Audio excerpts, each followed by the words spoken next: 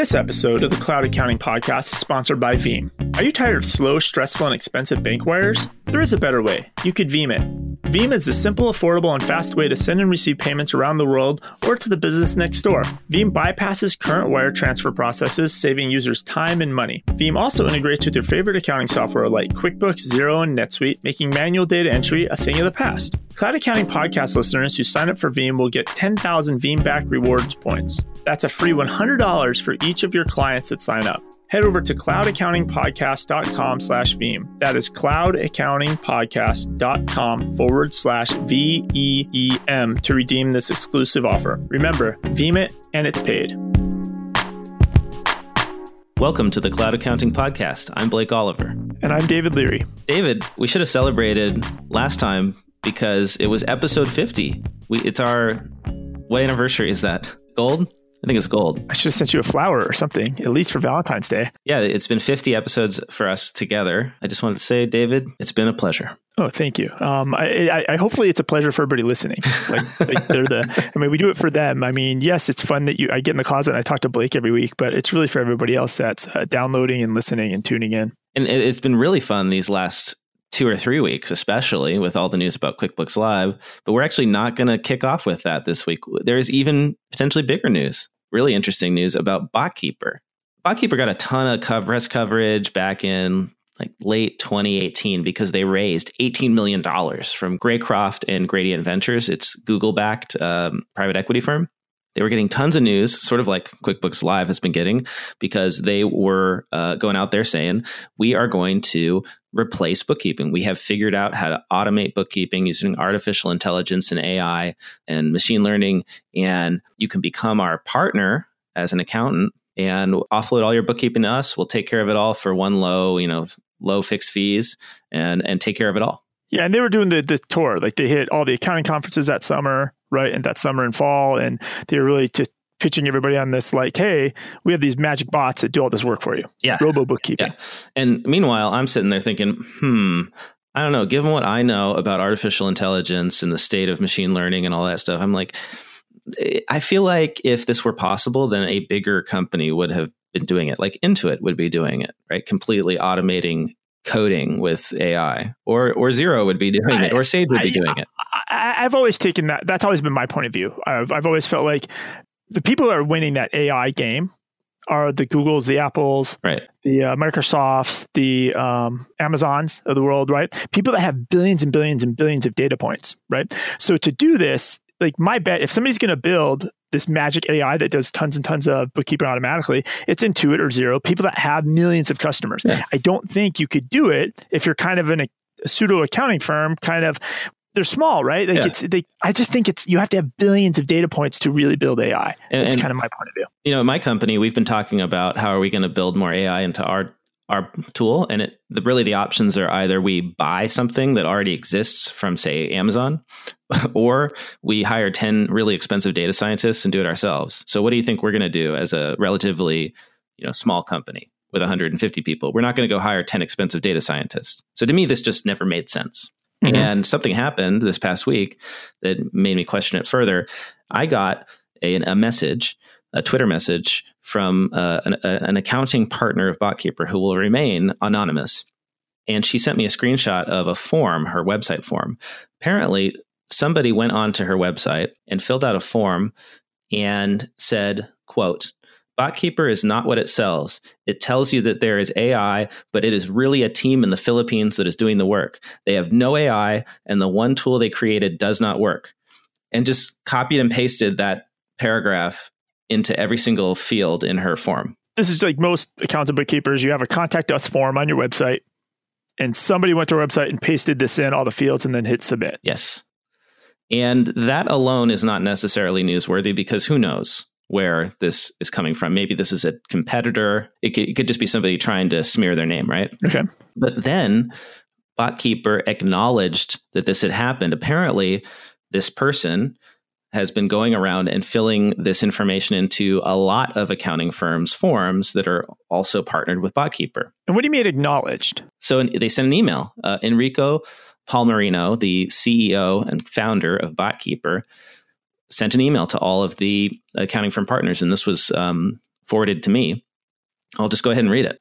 It was brought to our attention that we have had a disgruntled employee reach out to a few of our partners by submitting forms through their sites with the intention of spreading some rumors and hurting our credibility. To ensure all of our clients are on the same page and to avoid any confusion or misconceptions about our offering, we wanted to reach out to proactively clear the air. As most of our partners and clients know, we leverage a team in the Philippines for data validation, administrative tasks, and some lower-level accounting functions. We also leverage various third-party tech where it makes sense and build software only where we see a need or gap. Lastly, a large portion of our product is made up of AI, artificial intelligence. Our investor team, including Google, has every faith in our software, AI, and future of our business, enough that they invested $22.5 million into our company. We value the importance of transparency, so if at any point you have questions arise, please feel free to reach out to me personally. We apologize for any disruption this event may have caused.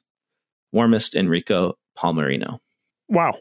Knowing what you know about BotKeeper and the interviews you've watched Enrico give and talk about the product or the service or whatever it is, what's your take on this? So I think like in this letter, right? That third paragraph, right? The second sentence is we also leverage various third-party tech where it makes sense. And I think that's always been obvious. Like if you actually sign up for BotKeeper and you started going through the license agreement with terms of service, it actually lists the apps they use. What are they using? GustoBill.com, AutoEntry. It lists all the apps they use and like what the additional cost that will be for your service as these apps are used. To some extent, they've been always straightforward that they're using QuickBooks Online and Xero, right? So it's always been very clear that third-party tools are involved. What's not been clear has been this kind of impression that magic bots were doing all the magic work. And that's what the message kind of has been at the accounting shows in May, all summer at QuickBooks Connect. Over and over again is this, there was never said a team of people were doing this. I never heard Enrico say we have a team in the Philippines doing the work. Enrico did about a 4-minute interview, 3.5-minute interview on Fox Business News.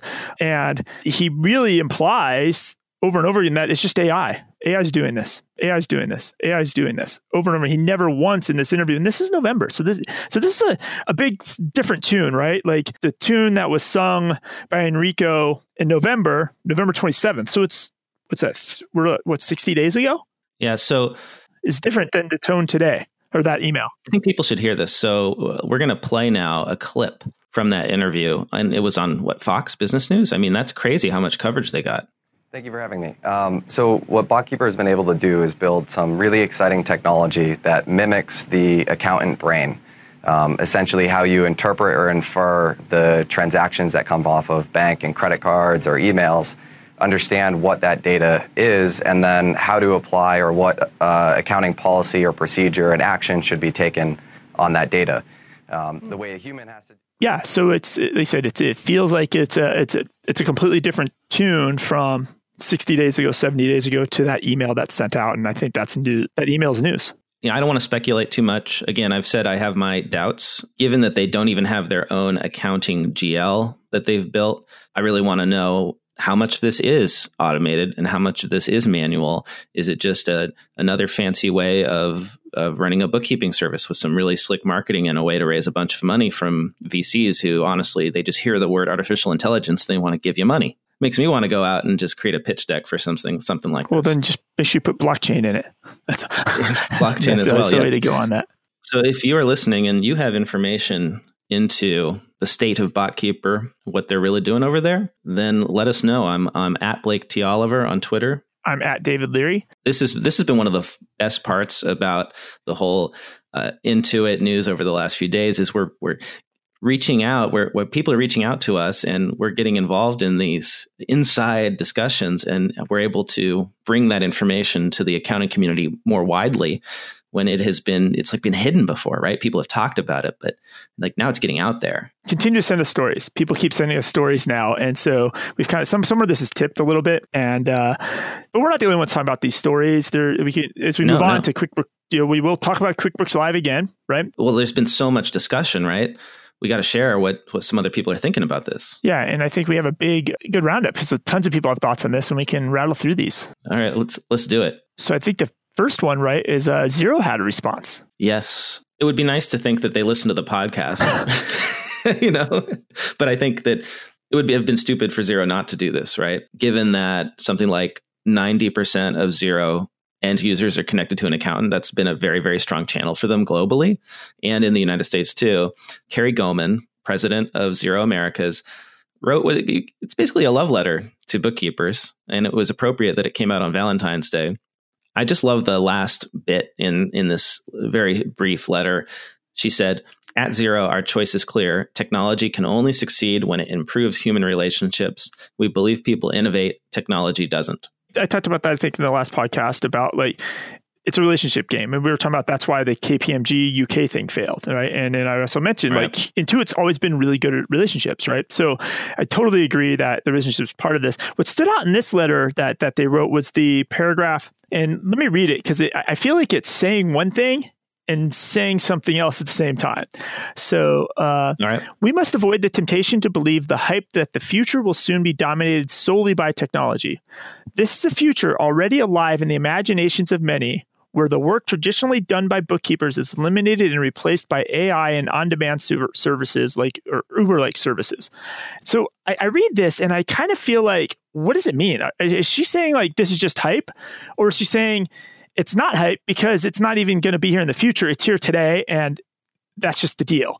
So I've been thinking about this too, actually, and I'm not sure if this is where Xero is going with this, but here's my take. The messaging from Intuit and from a lot of folks who support QuickBooks Live has been that bookkeepers, accountants really don't want to be doing the low-level bookkeeping work, the categorization of transactions, the reconciling of accounts, and that what they really should be doing is moving into advisory type work. That's the message of Joe Woodard's entire conference, Scaling New Heights, coming up, the transformative advisor.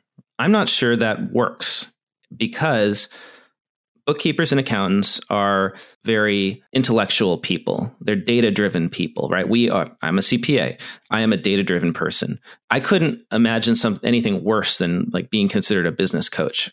I hate that term, right? And I hate the idea of just being an advisor. I don't understand what's the value that I bring as an advisor if I don't bring data. And so I think that rather than being advisors, accountants and bookkeepers, we need to become data analysts. We need to use data and dig into it and spend time analyzing it so that we can provide real insights. The problem I have with outsourcing the bookkeeping, if I were running a firm, I wouldn't want to outsource the bookkeeping. I would want to do it myself because I don't trust data that somebody else created. Right? How can I trust that the QuickBooks Live bookkeeper did a good job or that BotKeeper did a good job? I mean, I'd probably have to do just as much work to go and verify the data as to do it myself at this point. So that's why I don't buy this, give up the low-level bookkeeping and just do the advisory. I think you really need to do it all to provide good advisory. Totally agree, especially this. I mean, we'll go through other people's takes on this, but that's what if you're a niche, right? You don't. These generic services don't matter because you're gonna be so good at bicycle repair shops that you're going to be able to automate and make the bookkeeping awesome, but you're also going to provide all this extra value because you're just an expert on everything about bike shops that nobody else is. Exactly. So let's go through some of the other commentary. So Kathy Iconis, she wrote an article on accounting today. What did she have? She had a more positive take on this. Yeah, I think for me, the one takeaway I saw in that article was actually the quote from Kim Asbaugh. So, and it actually has her title. I know a couple episodes ago we didn't have her title correctly. So Kim Asbaugh, Senior Manager of Global Communications at Intuit, said only 60% of those subscriptions for QBO have an accountant user attached to the account. That leaves 2 million subscribers who aren't even considering a bookkeeper or an accountant at the moment. And I find that an amazing upside number on one hand, right? Hey, that's right. Intuit could put the word bookkeeper in front of 2 million people. Hey, you probably should hire one of these bookkeepers, right? Or add on a bookkeeper, right? But I'm also kind of geez, does this kind of reinforce the whole point where that's 2 million data points that proves they don't need a bookkeeper? But I think that's a staggering stat. That's a lot of people that are kind of, maybe they have an in-house bookkeeper. Obviously, those numbers are hard to tell, but there's still a lot of people that are running blind small businesses. And I think that's a staggering stat. Well, and let's say that Intuit captures 10% of those 2 million businesses that aren't using a bookkeeper now and get them to sign up for QuickBooks Live at $200 per month. That is something like $500 million in annual recurring revenue. And only that's good for those small businesses because Intuit has data that And I think I actually saw some from Xero as well. Like these small businesses, when they have an accountant helping them or a bookkeeper helping them, use QuickBooks Online or Xero, they're just more successful. So if Intuit can get 200,000 small businesses working with a bookkeeper, that's 200,000 more successful small businesses in this country. So it's noble. Yeah. And that's Kathy's main point in this article, I feel like, is that by getting into the market, that Intuit is going to increase the total market size for bookkeepers. So they won't be stealing from the existing pro advisors. They'll be increasing the overall market. Yeah, the awareness. Mm-hmm. Karen Rayburn, one of my favorite people on social media, runs a marketing firm for accounting firms and bookkeepers called The Profitable Firm. She said in a LinkedIn article, she actually gave 25 reasons why this is a good thing. And I don't think she wasn't saying that it's definitely a good thing. She was saying, you might have conflicted feelings about this, but my argument, her argument is always, let's look on the positive side, right? Always look on the bright side of life, to quote Monty Python. And she had, of course, 25 reasons why this could be considered a good thing. I liked her last point that she summarized at the end of the article. She said, because of QuickBooks Live, quote, you're now being pushed to be really, really clear about how you're different. This will push you to focus on the clients and what they actually need. And that's a very legitimate point, that most accountants and bookkeepers right now aren't figuring out how to differentiate themselves from the competition, and that having Intuit in there with a really strong baseline offering will force you to figure out how you're different. And that's like what you said about the niche thing, right? Yeah, absolutely. And I did not see this article or read this article. So thank God you have good show notes, because I'll click on this and read it later after the fact when I'm listening to the show. Well, you did read the article that Mark Wickersham wrote, right? Yes. So Mark Wickersham had an article, just a quick quote from his that I found interesting. So my view on Intuit's new test is that it hasn't changed anything for those in the profession who are forward-thinking and willing to change. Machine learning and artificial intelligence is getting better. We already know that. We knew we needed to change our services because of the technological advances in our profession. Intuit's experiment has just given us more immediacy to alter our service. So similar, like, hey, the people that knew this was coming aren't really affected by this. Those of you that maybe were on the fence, you just got a little fire. You got to get going. The conversation continued on Twitter. Laurelyn Crum said in a video, the term bookkeeper needs to go away. Instead, rebrand as an accounting technician or accounting operations. I couldn't agree more, right? The term bookkeeper, as we discussed in past episodes, doesn't make any sense anymore. There aren't any books. We're not keeping them. We're not entering transactions according to the definition in the dictionary. So I don't know, maybe the term bookkeeper will evolve, or maybe it will go away and be something else. Yeah, I think cloud automation expert would be a good title. I think there's a lot of good titles people could use. And then the opposite side, I think if you're an accounting firm and you're posting a job posting, probably don't advertise you want a bookkeeper, because that's going to get you a certain set of applicants versus saying, I would like a cloud technician or a cloud accounting technician. Excellent point. Finally, Mel Power weighed in as well. Did you want to read that? I guess it's my turn, right? Here we go. So Mel Power, that article is really good. She had a good quote in there and it's similar to the other comments that have been made, but with the introduction of cloud accounting and further technology advancements and artificial intelligence and machine learning within the accounting vendor ecosystem, the labor-intensive process is reduced to almost zero. The truth of the matter is there is no value for highly skilled bookkeepers in doing data entry work. We have all the tools available to do the job for us. Couldn't agree more. And I think this just reinforces the idea that I feel like bookkeepers who are moving into more advisory services should still own the bookkeeping, right? I don't like the idea of outsourcing to another service because I don't know the quality. So if I have to review it, that's probably going to cost just as much as if I do it myself, right? So that's my question to folks who are supporting this QuickBooks Live and are saying, oh, I'm going to outsource the work of my firm to QuickBooks Live. How do you know that it's going to be good? You're going to have to review it, and that's going to take time. So why not just do it? It doesn't take that long to do it these days. On one hand, the folks that know how to provide value are going to figure out how to have Xero bookkeeping work in their own firm, because you can do it with off-the-shelf tools, and then focus on that higher value client stuff. I mean, that's really the recurring message in all of these. And, this is here. It's here now. Well, so, hey, did you know it's tax season, David? The government shutdown's over. Like, taxes are happening. Okay, so you got it. Yeah, it's tax season. We haven't really been talking about it, but I saw an article that just kind of caused my brain to explode inside of my skull. It's on CNBC. The headline is Tampa man reported income of $18,497. IRS sent him a refund check for $980,000. The gist of this article is that this guy had very little income. He filed a completely fraudulent tax return saying that he paid $1 million in taxes in withholdings. He had less than $20,000 in wages. And because the IRS only checks refunds manually in excess of $2 million, they just automatically sent him a check. This guy's a genius. I know, right? I mean, like, why isn't everybody... This is the easiest hack ever. So to me, and you have to read down in the article to find out that the IRS official threshold for that triggers this internal control is $2 million. I almost can't say what I'm thinking because it's so vulgar. Like, what are they thinking over there? Like, why would you set it so high at $2 million? Shouldn't you be probably checking every single refund that goes out that's even over, like $10,000, $100,000? Like, why? If the IRS could pay me $1 million a year, and I will just sit there and audit these $1 million checks and more, and it'll be profitable for the IRS, and I'll be really happy to do it. I mean, it's like, okay, here's a way that Enrico over at BotKeeper could really help us out is by applying his artificial intelligence and machine learning to refunds that the IRS is processing, right? Like, I think the dumbest AI in the world could figure out that this is not a real return. Yeah. You basically, it's usually a spam filter that could probably figure So that's our tax news. Over on the other side of the pond in the UK, a rare medieval accountancy book is expected to sell for $1.5 million. Can you believe it? A book about accounting, $1.5 million. This is in the Financial Times. And I love seeing this because this is accounting history in action.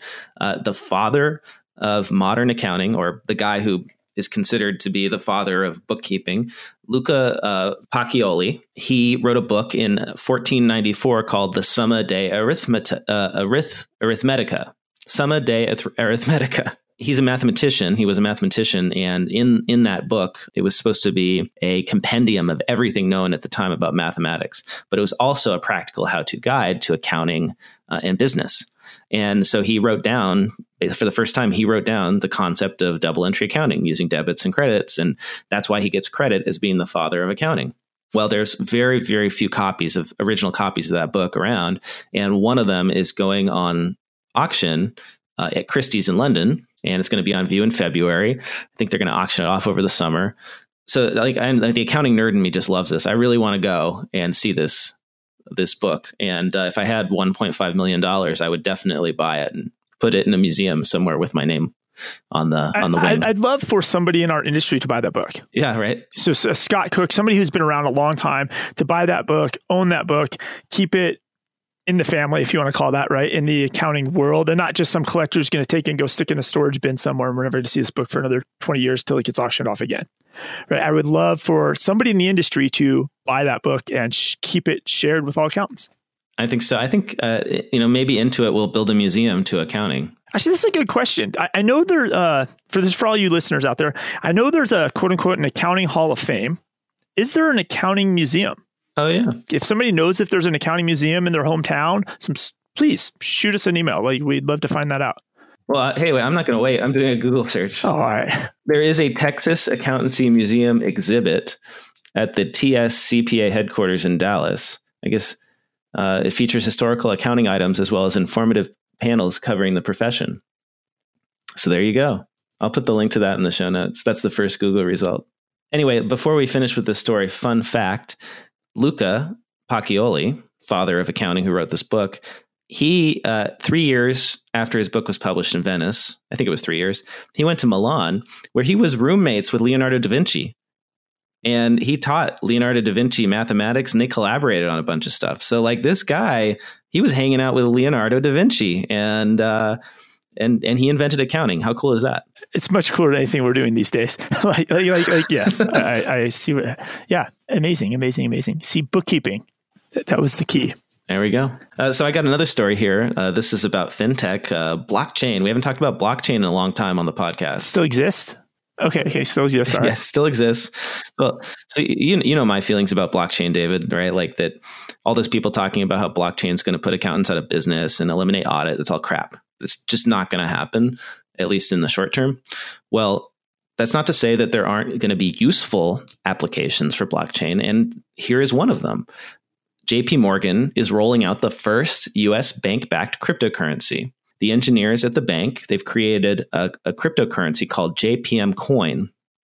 And it's not like Bitcoin because it is linked directly to the US dollar. So it's called a stable coin, meaning that it's not its own currency. It's like a derivative. The idea is that when you deposit money into your JP Morgan account, you will now be able to be issued JPM coins, which allow you to make international transfers much faster and with less cost than wire transfers. Got it. So in a way, because JP Morgan Chase, I mean, it's huge, right? Between banks and investment firms. The biggest bank in the world. So basically this gives them a way to have their own internal way of flinging money around all over the world.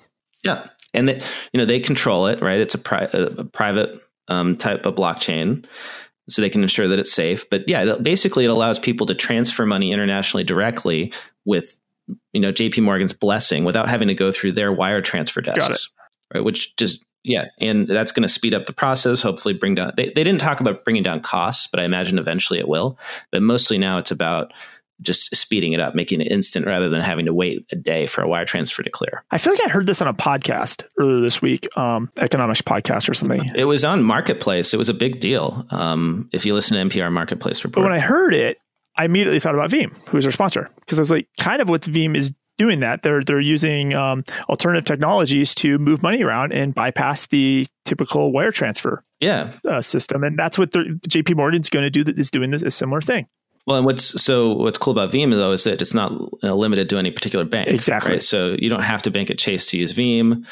Yeah, and actually, I was really excited when we got Veeam as a sponsor. This is the second episode they've sponsored because they are really one of the actual SaaS applications or developers that are really using blockchain for something useful. It's not just talk. Blockchain is one of the ways they transfer money around behind the scenes to make your international transfers more less expensive. Yeah, and I think the other difference is you could use Veeam today. Any small business can. I suspect that this coin's probably going to be for huge $100 million transfers that are going around the world first. Like the average small business owner is not going to get access to this technology stack yet at JP Morgan Chase for sure. Right.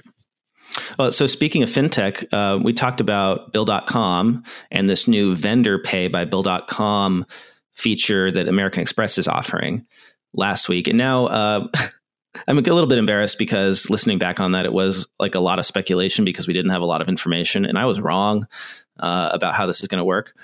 Well, I feel like all we saw, there was like a video in LinkedIn. We actually even made a comment about that last week. Like there's a video, it's really interesting, but I don't see the article. There was nothing. It was like, there was a press release, but no info. Yeah. Right. So thankfully, Stephen Brown, who runs Ledger Gurus, reached out on Twitter and he very nicely sent us a FAQ that Amex sent to him. And so now we know a lot more about how it's going to work. So, the FAQ says that this is actually going to be through the American Express website, not the Bill.com website. So this is more similar to the Bill.com payment portals that you can now get through Chase or through Bank of America. It's built into their product. So it's Amex vendor pay powered by Bill.com. Right? Not Amex inside of the Bill.com that we know and love. And it's available to American Express business and corporate card members. So they can sign up for this and they can use Bill.com's technology to send payments to their vendors using virtual cards.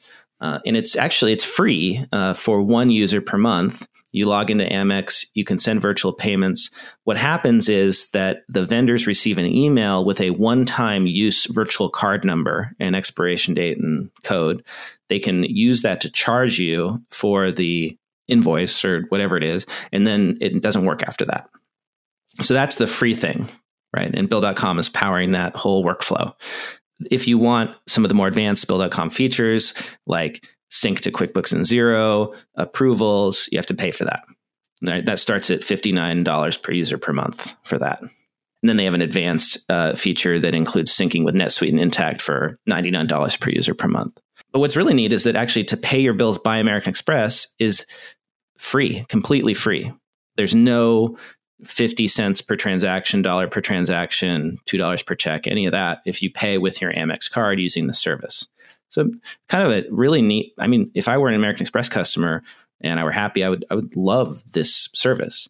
Only downside is that it doesn't sync with the existing Bill.com. So you can't migrate your existing Bill.com account over there. It's only for new signups, right, through American Express. And Stephen had a take on this. He said that it's interesting for Amex, but he's worried that concerned that it fragments the Bill.com experience somewhat. And he says the industry needs integration, not fragmentation. AP tools need to facilitate payment via any method. There is value in the control and the visibility. So give people the ability to pay however they want. The AP tools that do such and integrate seamlessly with accounting software will likely be the winners, end quote. So thank you, Stephen, for sending over that info. We really appreciate it. That's a good point. I think virtual card numbers are going to be a thing. Like, I think they're slowly sneaking up on people this year, but more and more people are like, the need for virtual card numbers is becoming kind of clear. And all the players now, Visa, MasterCard, now says like Amex, are creating either APIs or however they're doing it. They're letting third-party apps spin up virtual cards. And so I think that's going to be a big play this year as the year goes on. Love it. So you've got some news from Down Under, right, David? Yeah. So Reckon, who I think historically speaking, they were the QuickBooks Desktop of Australia. I think they were even co-branded at one time. A few months back, MYOB, who is kind of, historically speaking, kind of was the winner of Australia. And then Xero came along and disrupted MYOB. But MYOB was going to purchase Reckon, and then it failed, right? Mm-hmm. And now Reckon has completely kind of changed their direction. And so the headline is Reckon shifts strategy in MYOB, Xero rivalry. What they're doing is they decided to pull out of marketing their accounting software directly to small businesses. Instead, they're going to work with the Institute of Public Accountants and white label their solution. Wow. So this is an accounting association like the AICPA here in the United States that is white labeling accounting software to their members? That's what it sounds like, yes. I mean, I know the AICPA has CPA.com, which has partnerships with accounting software providers like Bill.com and whatnot. But to actually do it directly through your association, I mean, it sounds like a bit of a conflict. I don't know if it's a conflict or if it's a desperation play at this point. There's actually a quote from their chief executive, Sam Allert. And he said, "We run our own race. We run different business to MYOB or Xero, but their model is to throw a lot of money into things like marketing." So it sounds like we don't have any budget left for marketing. We're going to try this white label thing, and that's it. Like saying like you're not going to market your product is almost like giving up in a strange way. Like you said, they've basically conceded the direct market. And that's kind of the news. I don't think there's anything else. Well, that was a lot of fun, a lot of news this week. I mean, BotKeeper, QuickBooks Live, IRS issues, a rare accounting book, JP Morgan doing a blockchain, Bill.com partnering with Amex. I mean, hopefully we have just as much next week. Hopefully. If people... Well, hey, we rely on our listeners now to help us source these stories. We would not have known about BotKeeper if it wasn't for our friend who shall remain anonymous. If you have information that other accountants and bookkeepers looking to stay on top of technology need to know, you can send it to us on Twitter. I'm at Blake T. Oliver. And I'm at David Leary. And connect with us on LinkedIn. Make sure to like our Facebook page on Facebook. Just put in Cloud Accounting Podcast, and you will be able to follow us on Facebook, where we post out links to the articles that we discussed. If you want to get show notes automatically emailed to you every week when we drop the podcast, join my mailing list. If you go to cloudaccountingpodcast.com, cloudaccountingpodcast.com, you can subscribe right there. click the blue subscribe banner and subscribe right there to my email list, and you'll get the show notes emailed to you automatically the day after an episode drops. You'll have all the links to all the articles, all the extra screenshots in there.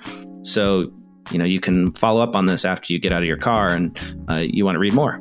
I'm subscribed, so hopefully everybody else does. All right. Well, hey, it was a pleasure as usual, David, and happy 50th. Here's to 50 more. Let's be more conscious about this. When we hit episode 100, we'll have to really make it a little bit more celebratory, because we did not celebrate it all for 50th. So we're going for 100. Maybe by then we'll have a sponsor that'll throw us a party. We'll see. We'll see.